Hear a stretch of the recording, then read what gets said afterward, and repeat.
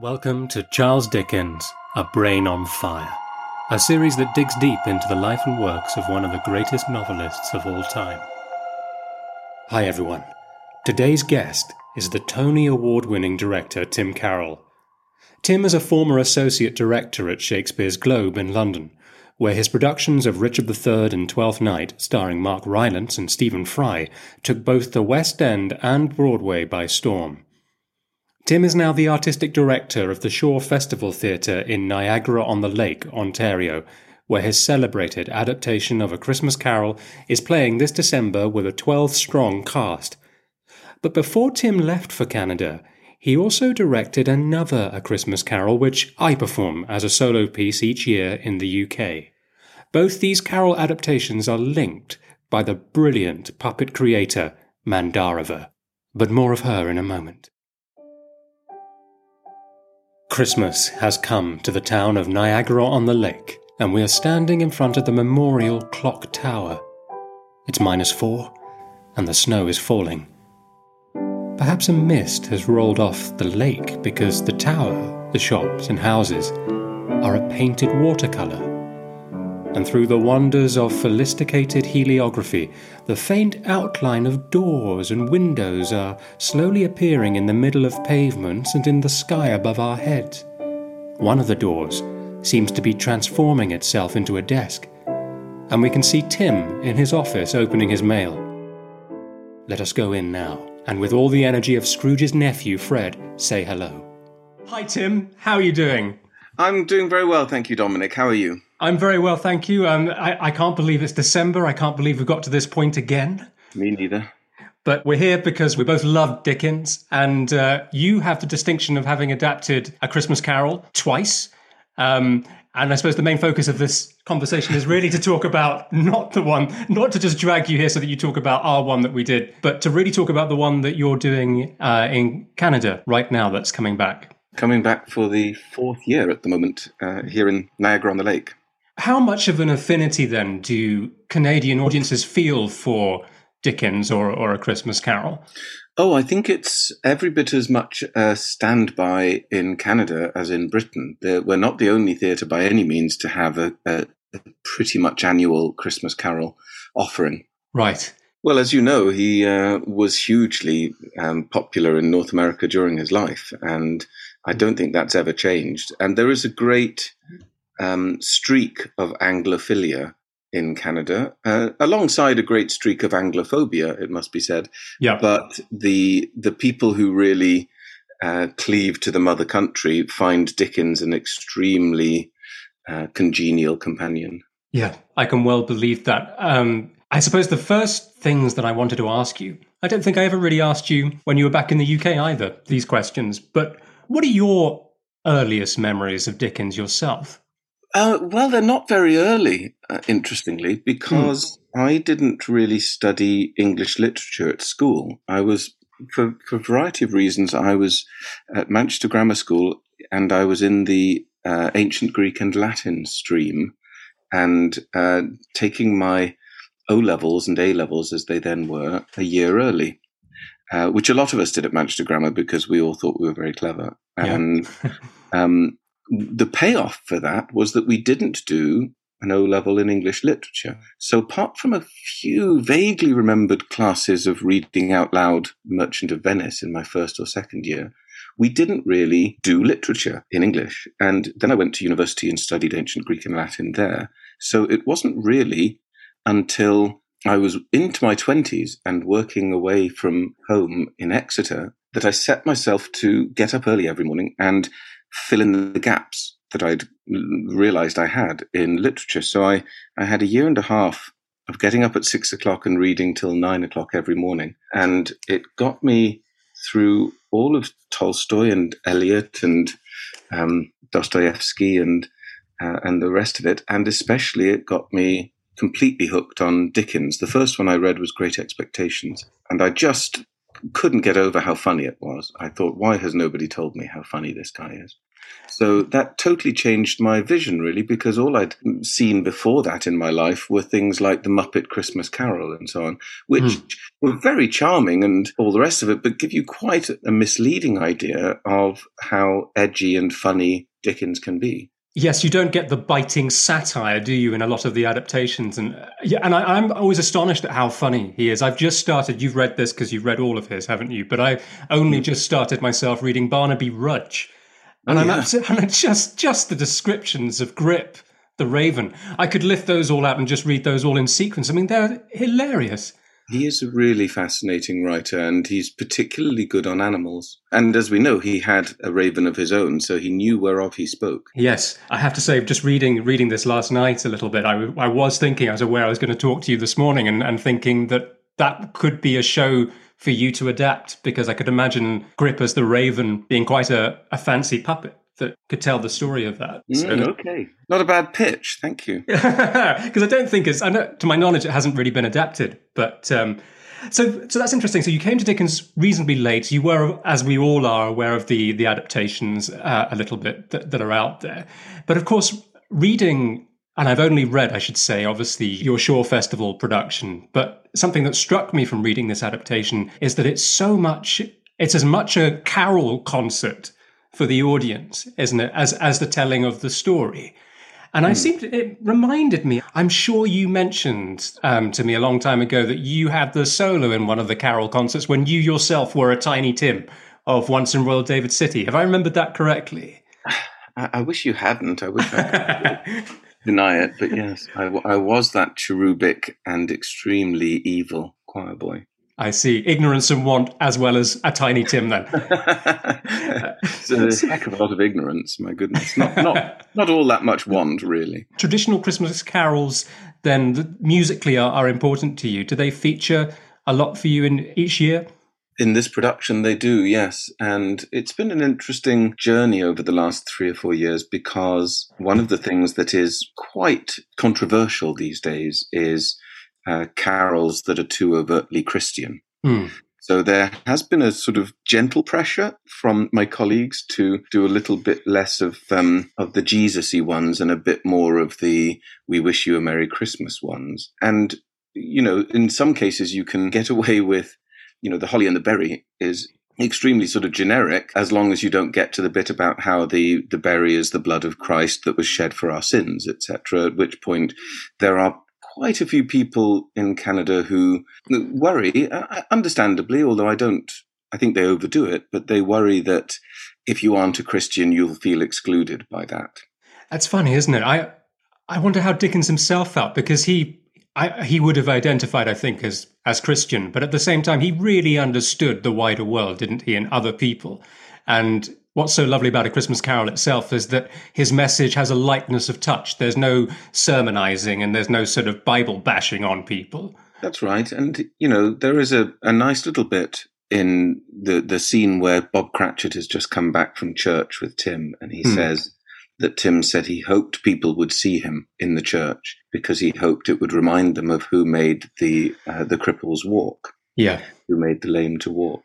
And so there are explicitly Christian references, but I agree with you that Dickens' Christianity is extremely sort of what you might just call theistic. He felt that there was a divinity in the world. He felt that the story of Jesus was uncontestably a good example to the rest of us, and that what he had preached was sort of self-evidently right and that we should all be doing it, and that if doing those traditional ceremonies together helped us to be kinder to each other, why wouldn't we do them? I think, as you imply, that it wasn't especially a question of belief for Dickens. I don't think he gave it much thought whether he believed it or not. No, and if anything, I think the story is very much about here and now on Earth and what we can do in our lives rather than any kind of afterlife or path to that afterlife, perhaps. I think in terms of Christmas traditions, I don't really understand the pagan roots of it. I haven't looked into that.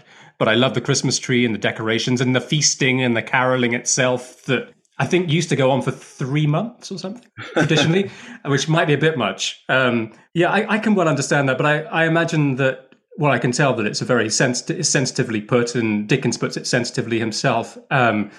Yes, I was just remembering about a mighty founder was a child himself, something about being children sometimes. Yes, with Fred's Party as well. There are little glimpses, aren't there? But I suppose what's wonderful about it is just the speed that he wrote it in just 6 weeks, when he himself was suffering from depression and he was in very severe financial difficulty, yet he manages to rise above all that. How has it been in COVID times coming back to having the theatre dark, to having audiences back in there again to enjoy this production? I have to say it was a bit overwhelming the first time I went in to watch, I think, the first preview, because I got there, as is my wont, at the last moment and just sort of said, oh, I'll sneak in at the back. And the ushers said, there aren't any seats. And I went, what? And sure enough, I glimpsed through and there's a full house. And I have to say, a lump rose in my throat. Yeah. At the sight. I just slid into the little glass booth for the ushers and watched from there. But it was kind of, it made the hair stand up on my neck as well. Just the excitement for the actors. There was a couple of moments when, at the end of a number or something, when the audience would all clap, that you could see the actors were really sort of, this is a rather ugly image actually, but they were like addicts sort of mainlining their first hit in 2 years. Yeah, I can well believe that. We've made some changes, of course. The audience are all wearing masks, as you'd expect. And we have a rule here, which everyone is happy with, I must say, audience and company, which is that you have to show your proof of double vaccination and your identification before you're let in, which I wondered if audience members would be grumpy about, but actually you can see that they're very reassured that they're sitting among fellow sensible people. And the other thing that we've changed, well, two other things. One of them is it used to be a sing-along carol concert, and now we do actually say to them, maybe just let us sing for you this year. And they get that. They get that because there's been a lot of stuff in the papers about how big groups singing together is asking for trouble. Yes, the contagion rolling over seats and things, So, and we've left the first 2 rows of the audience unsold so that there's a good big moat between us and the audience. You mentioned a moment ago about, I think, Great Expectations being your first Dickens that you read. And being surprised how funny it was. And I have to say for myself that the funniest moment of any Dickens I ever read, I think, was the description of Pumblechook drinking the tar by mistake and the description of his spasmodic whooping cough dance outside the window. And I remember just being so astonished, as I think you imply you were too, that something written so long ago can produce today that same level of kind of mirth and laughter, actual belly laughing. I remember when Pip comes back from Miss Havisham the first time, and they're determined that extraordinary things must have happened. And so he invents the carriage with the people waving flags. And I think he and Miss Havisham were waving flags at each other in his invention of what happened.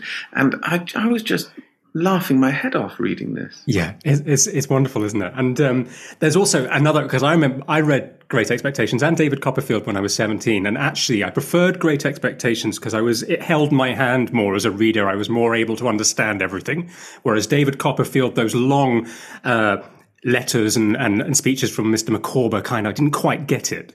But there's this moment where at the end of one of the chapters, Dickens literally sort of says, pause, you who read this. I may be slightly misquoting, but he's talking about, think about those moments in your life where you took a key decision and your life went one way. Now consider what would happen if you didn't go the other way. And he even uses a chain metaphor to talk about those first links that you create yourself in a good way or a bad way. It made me think of something you told me a long time ago, and sort of Christmas is past, of you watching the series Playing Shakespeare by John Barton on the television. Yes. And this was definitely a shadow of things to come, you getting frustrated with one of the actors not taking direction. Do you want to pick that up? Because I think that's a wonderful sort of key moment for you in terms of the path that you took. Yes, I'm not a theatre person by upbringing or temperament. I was lucky enough that I went to see some good theatre as a young person, but I'm not one of those people who put on shows in the front room for their parents. And so I didn't leave school thinking I'm going to go to university and do nothing but direct plays and become one of the theatre crowd. So it really did hinge on this moment when I was watching Patrick Stewart doing a bit that John Barton was directing him in.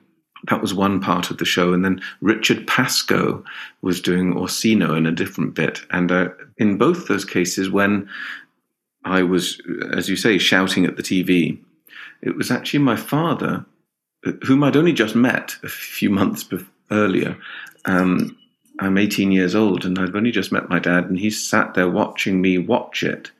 And it was him saying, wow, you really hear the difference, don't you?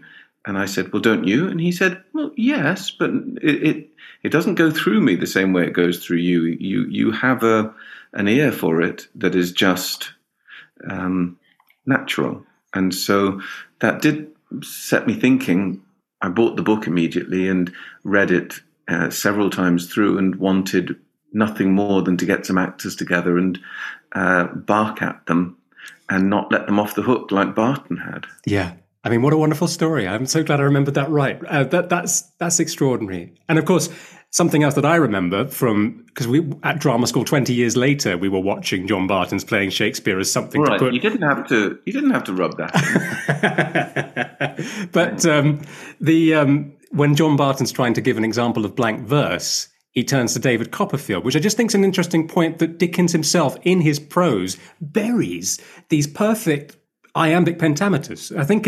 I might get this wrong, so I might cut it. But if it's made it onto this episode, I'll be really pleased. But Tim, I think it goes, O Agnes, O my soul, so may thy face be by me when I close my life indeed. Yeah, it's the last lines of the book. And I do remember him quoting that. And indeed, Dickens himself was aware that he did it. There's a lovely letter in which he said, I know I fall into iambic pentameter. People often point it out to me as though I should be ashamed of it, but I'm not. I'm just steeped in it. Yeah. Yeah, and he had, I think John Forster gave him a mini collection of full, complete works of Shakespeare that he carried around in his breast pocket. You know, he didn't need it because he had the complete works of Shakespeare in his head. If you read his letters, you cannot get over how often he quotes Shakespeare, and not just the famous bits. He will throw in little lines from Act 4, Scene 3 of Coriolanus in the middle of a letter. And I'm someone who thinks he knows his Shakespeare well, but it's nothing compared to Dickens. Yeah, yeah. I really want to ask you, and this does relate a little bit to the Christmas Carol that we worked on together, which is the rules of adaptation. So the first thing that I'm very curious about, because I remember that when we were working on it and we had our single puppet of Scrooge, that everything was imagined, all the ghosts, the spirits, you never saw them. It was always in the audience's imagination. And in a way, I think we'd felt we'd dodged a bullet because there was that, you got round that problem of going, oh, Marley looks like that. Oh, I didn't think he would look like that. I'm not sure about this bit or this bit. How have you managed in this production then to have your spirits visible? How did you go about doing that? Well, it's a very good question because you're right. There is always the tendency to think, I wish we didn't have to come up with anything.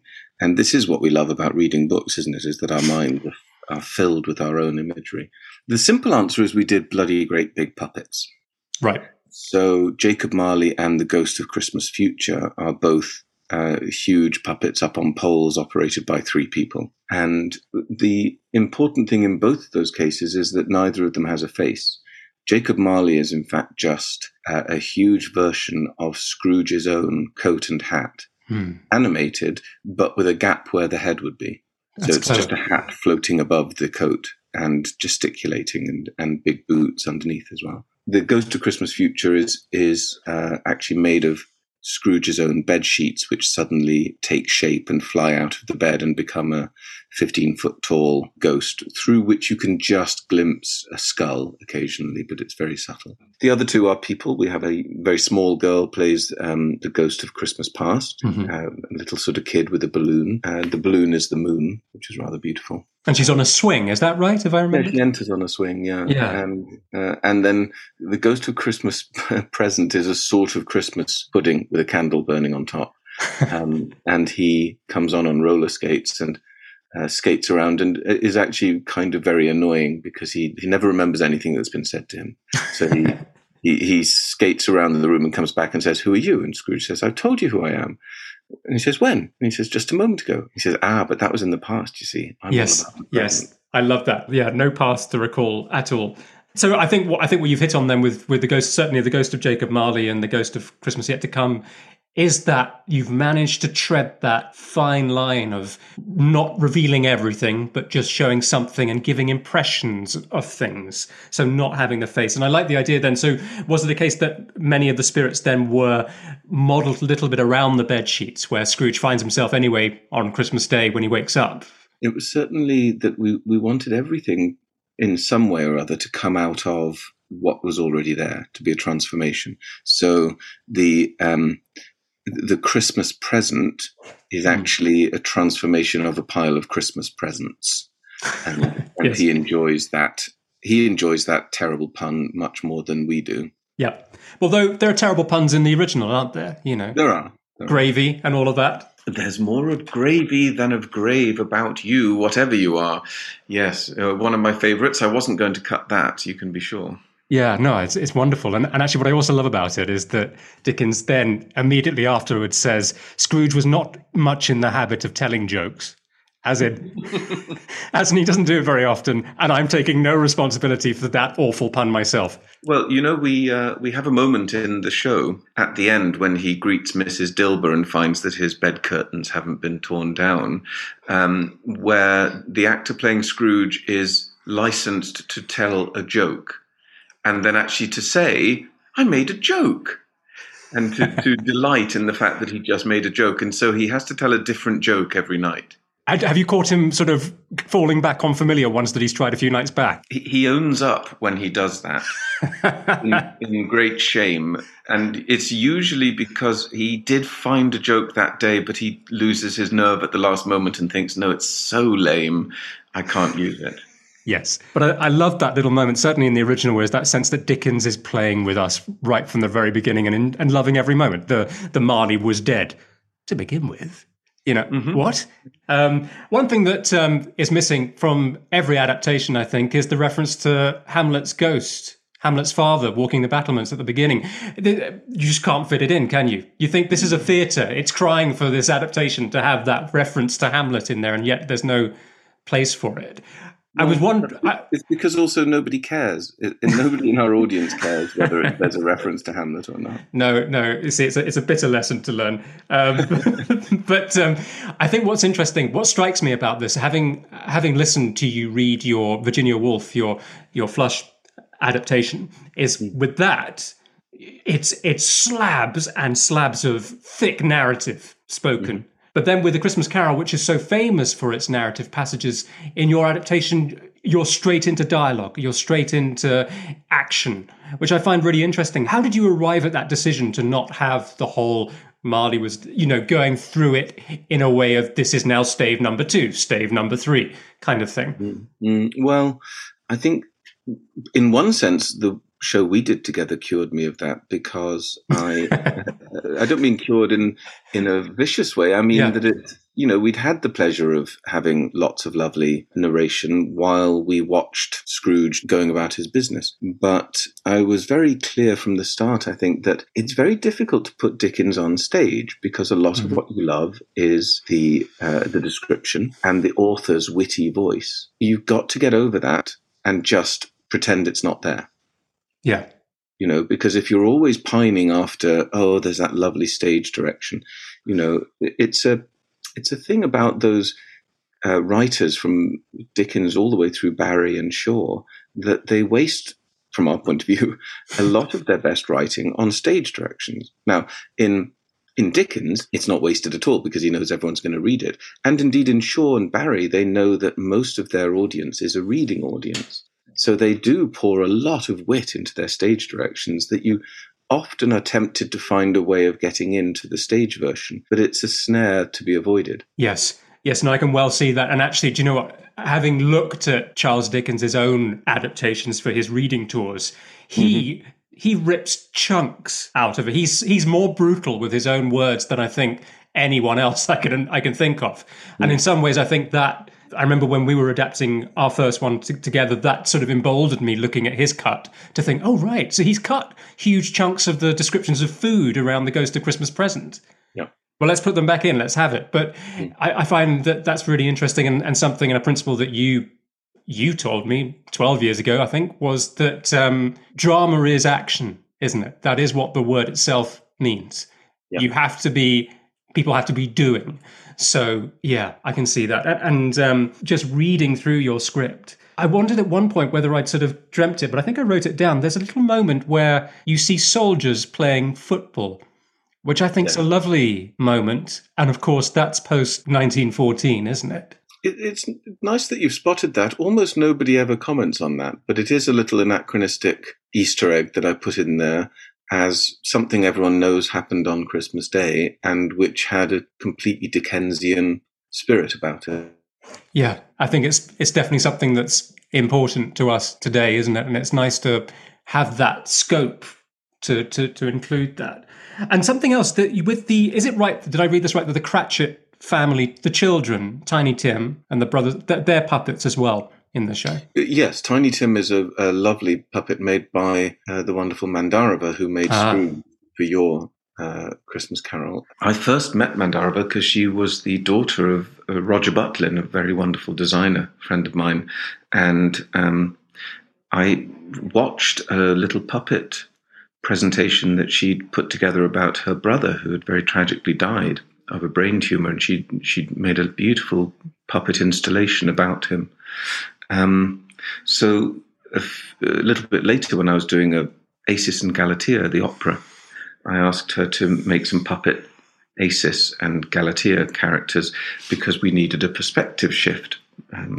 There's a giant in Acis and Galatea. The Polyphemus, the Cyclops, comes in and has to tower over them. And so rather than make a very big Polyphemus, I thought, what if we made Acis and Galatea very small so that a human could tower over them? And I really thought that was going to be a kind of cute, charming theatrical trick. And then the very first time we rehearsed with those puppets and did the scene where, spoiler, Acis is killed, crushed under a rock, thrown by Polyphemus, and you have this lovely Handel music as Galatea sings her grief over the dead Acis.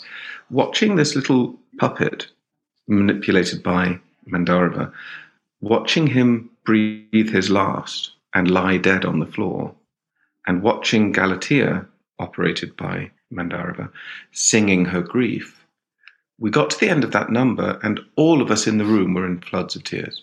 Mm. And I suddenly went, this is much deeper than I imagined. This is much deeper. It's not just charming and cute. It's actually profound.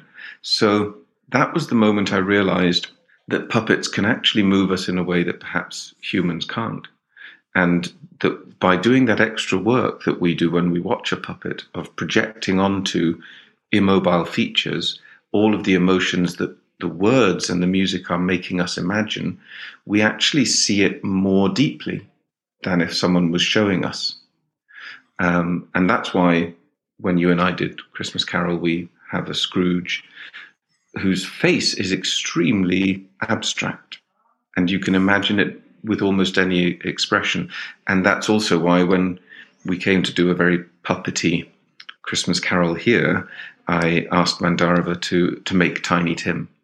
Yeah. And her Tiny Tim is full of love and hope, and you can feel the audience fall in love with that Tiny Tim more than they could with some little precocious child actor. Yes, I can see that. And actually, what I find fascinating is just looking at those two puppets, the puppet that Mandarova created for your Tiny Tim and the one for Scrooge earlier.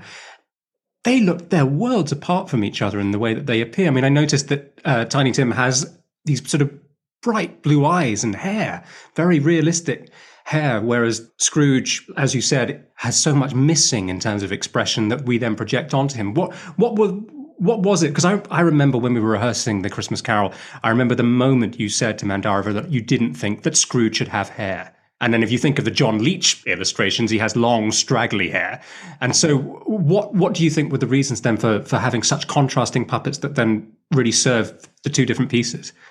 Well, Tiny Tim is seen on stage among other humans. So to have him very abstract would look very strange, I think, and would set up a different kind of theatrical language. He's not super, super realistic in the sense that he is sort of a little bit rough and a little bit like a child's drawing of a boy. But he is realistic enough to not to convince us he's real, but to not break the laws of the language that we've created in the show. But I suppose he needs to appear mortal, though, doesn't he? Because you have puppets for the spirits as well, then. So he needs something then to make. That's right. The spirit puppets are very abstract, so therefore he needs to look human and he needs to look mortal because we need to be worried in case he's going to die. And he only really has one setting, which is optimism. So therefore he's able to have one kind of very human, wide-eyed expression, whereas Scrooge, who goes through so many different phases in the story, as a puppet, I don't think you could afford to have a realistic face because it wouldn't work for all the modes that he has to portray. Yes, no, I can see that. And I'm sort of astonished how people always felt that Scrooge's face changed in R1. I never quite believed that until we filmed it. And then I could actually genuinely see that with everything happening around him and the storytelling, that his expression does appear to change. And that's the sort of magic and mystery. But I know that you're also a big believer in puppets as a process for rehearsing, even if the end result doesn't involve puppets, that it's really good for actors to use them. I completely agree, but you put it better than me, the reasons why, I think. It's very good for actors to work with puppets, whether or not they're going to be in the show, because it makes them get outside themselves and leave themselves behind. There's nothing more liberating, especially with singers, actually, than listening to a singer who is not singing through their own voice, but singing through the mouth of a puppet. Now, that's a sort of romanticized way of putting it, because of course they're singing through their own throats and their own mouths, but because they think they aren't, it actually does have a very direct physiological effect, which is that their throats relax, and there's less tension, less effort, and they make a better sound. And this has been proven time and again. The same goes with actors, that their voices tend to be liberated by voicing a puppet rather than speaking for themselves. And their acting is often liberated because they are looking at what the puppet needs rather than thinking about their own performance. And as we know, the devil wants you to think about your own performance. The devil wants you to think, oh, I'm not shouting enough. Oh, they don't think I care enough. Oh, they don't think I'm grieving enough. And that's when you start to push and shred your voice and do all sorts of demonstrative acting.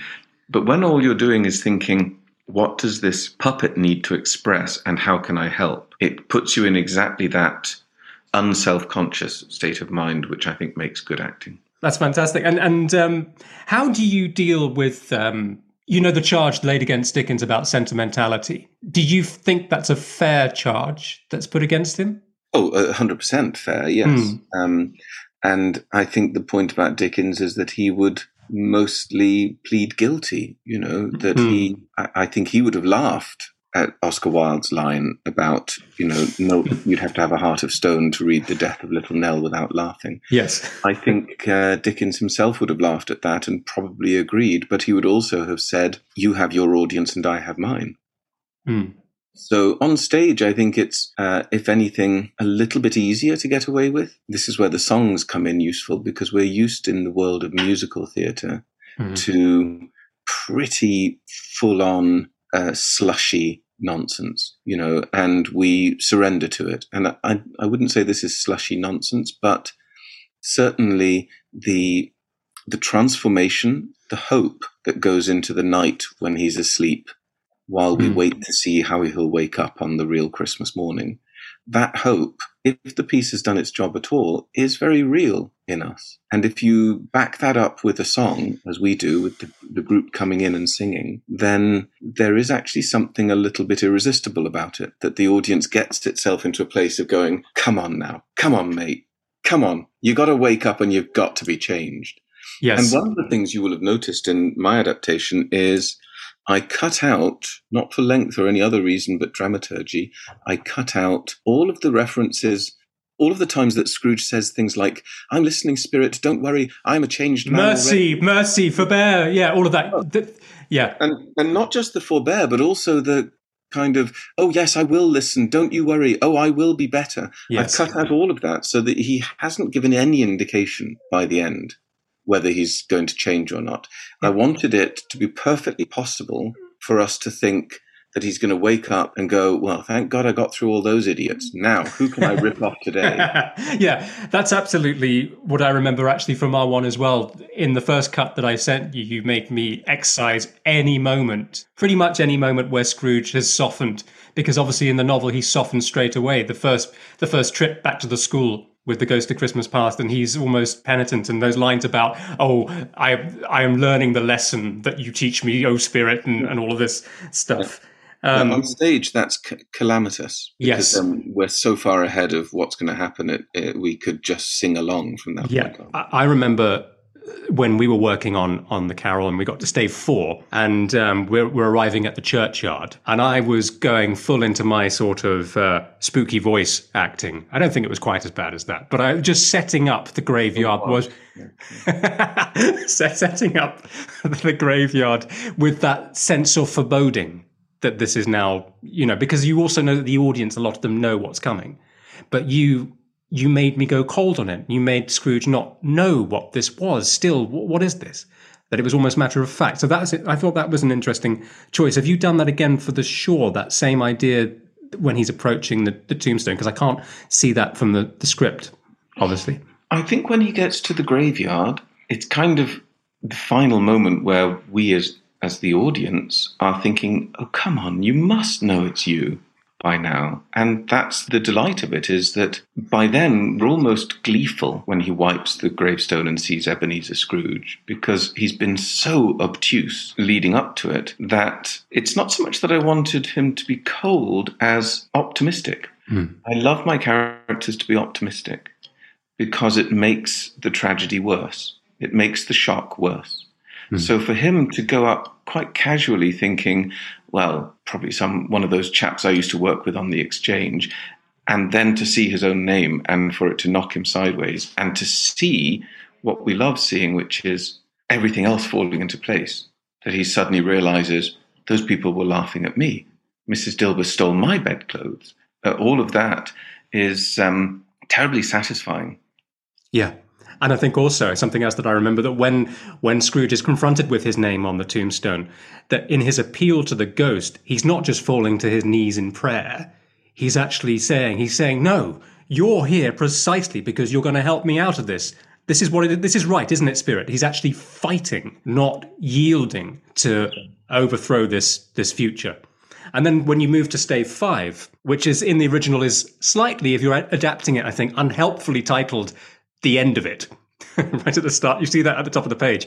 And I remember, that whole thing about the bed was his own. And it begins with the word yes. Yes, he's home. Everything's here, the curtains, everything. But I remember that, and I found this was interesting because this was a penny drop moment for me as well, just in terms of you can change the punctuation. You're allowed to do that. I felt like that was almost sacred, weirdly. So we put question marks at the end of it. So Scrooge is waking up and it's the bed was his own. He's searching all the way through. And I think that's really important as well, isn't it? Very important to watch someone piecing it together rather than already knowing it all. The flip side to optimism, the reason why I always talk about Hitchcock's great line of you should film your love scenes like murders and your murders like love scenes, is that when things are terrible, the character should be optimistic. But when things are wonderful, the character should be at the very least careful and unsure. If he immediately wakes up and goes, hey, everything's great, it's actually not as exciting as us knowing everything's great and nodding at him, going, yeah, check that as well. Yeah, go and look outside the window. Yeah, ask Mrs. Dilber. We want to see all the stages of gleeful, joyful relief and realization. And of course, and actually Dickens helps us with that as well, because he has work to do, doesn't he? He goes out into the streets and suddenly he sees the portly gentleman coming towards him, and that pang across the heart, and that's difficult. Yes, but it's gleeful for us as the audience to watch that. We want to see. We're brilliant at forgetting things as an audience. When we see the portly gentleman in that last scene, we all go, oh my God, him. Oh yeah, he could put that right. We'd totally forgotten that was an option. And it delights us while at the same time making us go, oh, why didn't I think of that? Yes. So this is where on stage, again, you get a sort of a bonus, which is you are controlling the passage of time on stage in a way that you can't quite in a novel. And in other words, with a novel, you can put it down and have a think and stop and think, well, why hasn't Scrooge worked out it's him yet that they're talking about, this guy who's died? But on stage, you can keep finessing that and throwing enough new things at Scrooge that it's quite plausible that he's sufficiently off balance not to have realized who the dead person is. Yes. Something from Stave 4, which I don't think is a spoiler for your production, is the character of Mrs. Dilber, who obviously makes an appearance as the woman with the bedsheets with old Joe. She features quite a lot in this production. It's a shame that she's not in the first Stave, really, I think. I think it's sort of, again, maybe it doesn't matter in a novel, but in a play, you can't introduce someone sort of 2/3 of the way through the piece. You can't introduce a new character and expect us to care about them. There's just a kind of cast iron rule that we think of them then as people who don't belong in this play. And so if you want someone to matter a lot when they come in later, you either have to introduce them or you have to talk about them a lot. And neither of those things happens if you don't actually add Mrs. Dilber into the first scene and show him being a dick to her. Yep, and what's lovely, again, I hope this isn't a spoiler, is I got from reading it that there might be a potential companionship, romance even, between the two of them later on. There's a playfulness about it, and our Mrs. Dilber is only sort of in her early 50s and very good looking, so there's no doubt that the audience thinks, You'd be a fool not to at least investigate the possibility, Ebenezer.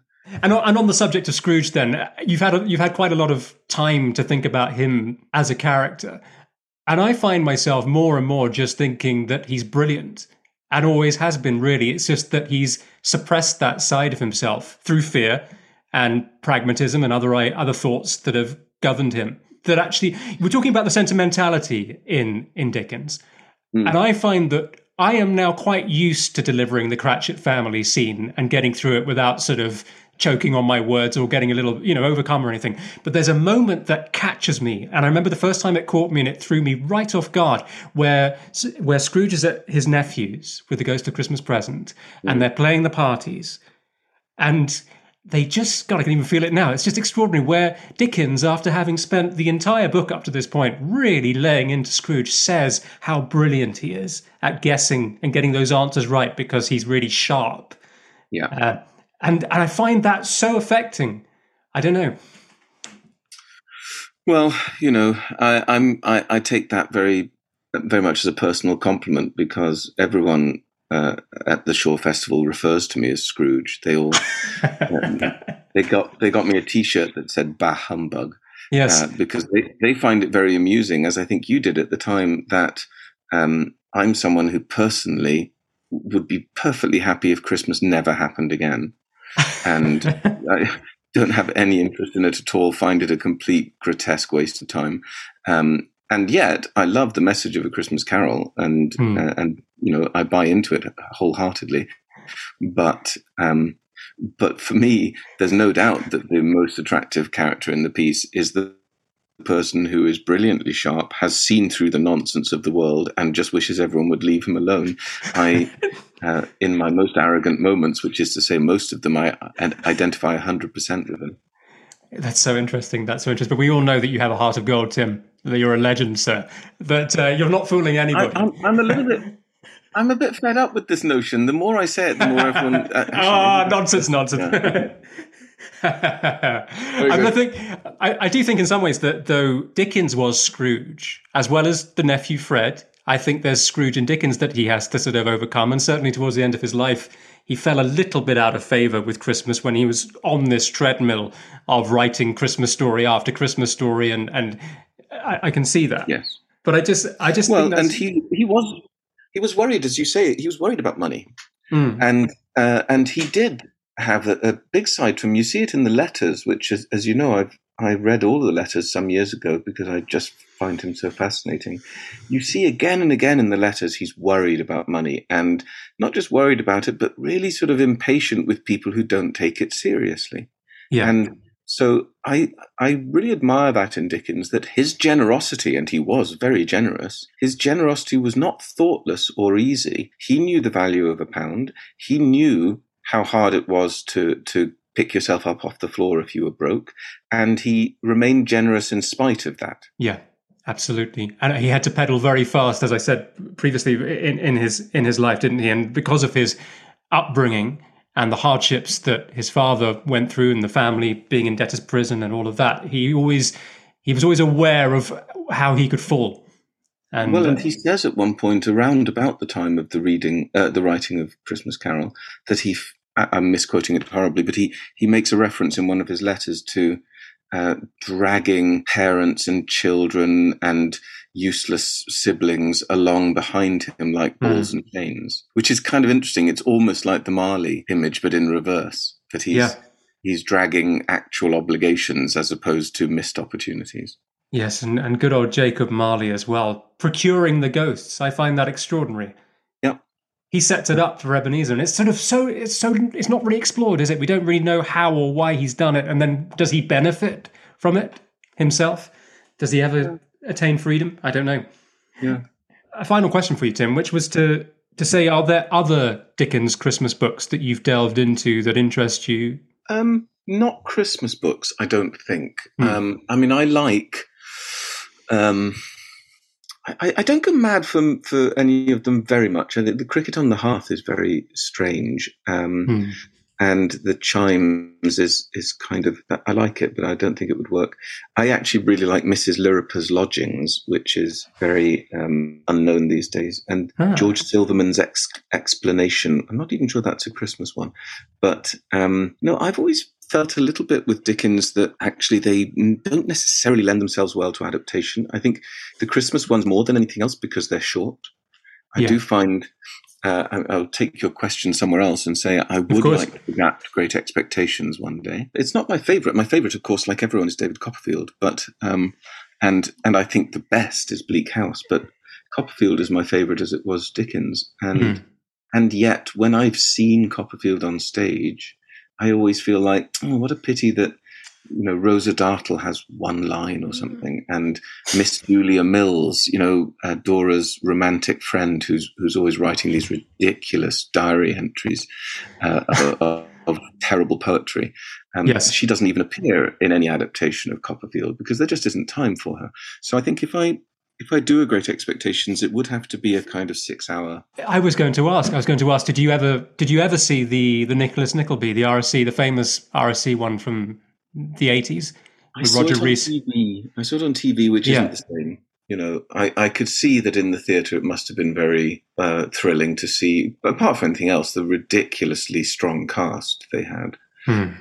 But yeah, I think you need to give a bit of time for the amplitude of Dickens. A lot of Dickens' effect is from sheer piling up of things and piling up of events and coincidences and characters. And so I would really want to do, it's possible. In my last year at the Shaw, I shall, it's traditional that the artistic director does their vanity project and bankrupts the theatre before they leave it.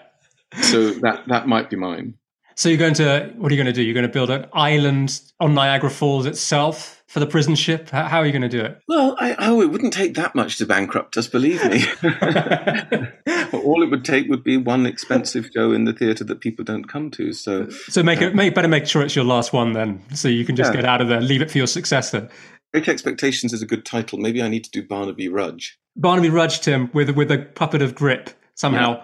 Yeah. And then but at the end, I can say it was all the fault of that bloody Dominic Gerard. Yeah, absolutely. Absolutely. Yes. Oh, well, Tim, I know you're very busy at this time of the rolling year. I won't keep you any longer, although I'd love to talk for much longer. But this has been a real pleasure. Thank you so much. It's always lovely to talk to you, Dominic. I hope to see you again soon. Thank you, Tim. All the best. Thank you for listening to Charles Dickens' A Brain on Fire. If you'd like to hear more episodes, be sure to subscribe to us, and we'll see you next time. Bye for now.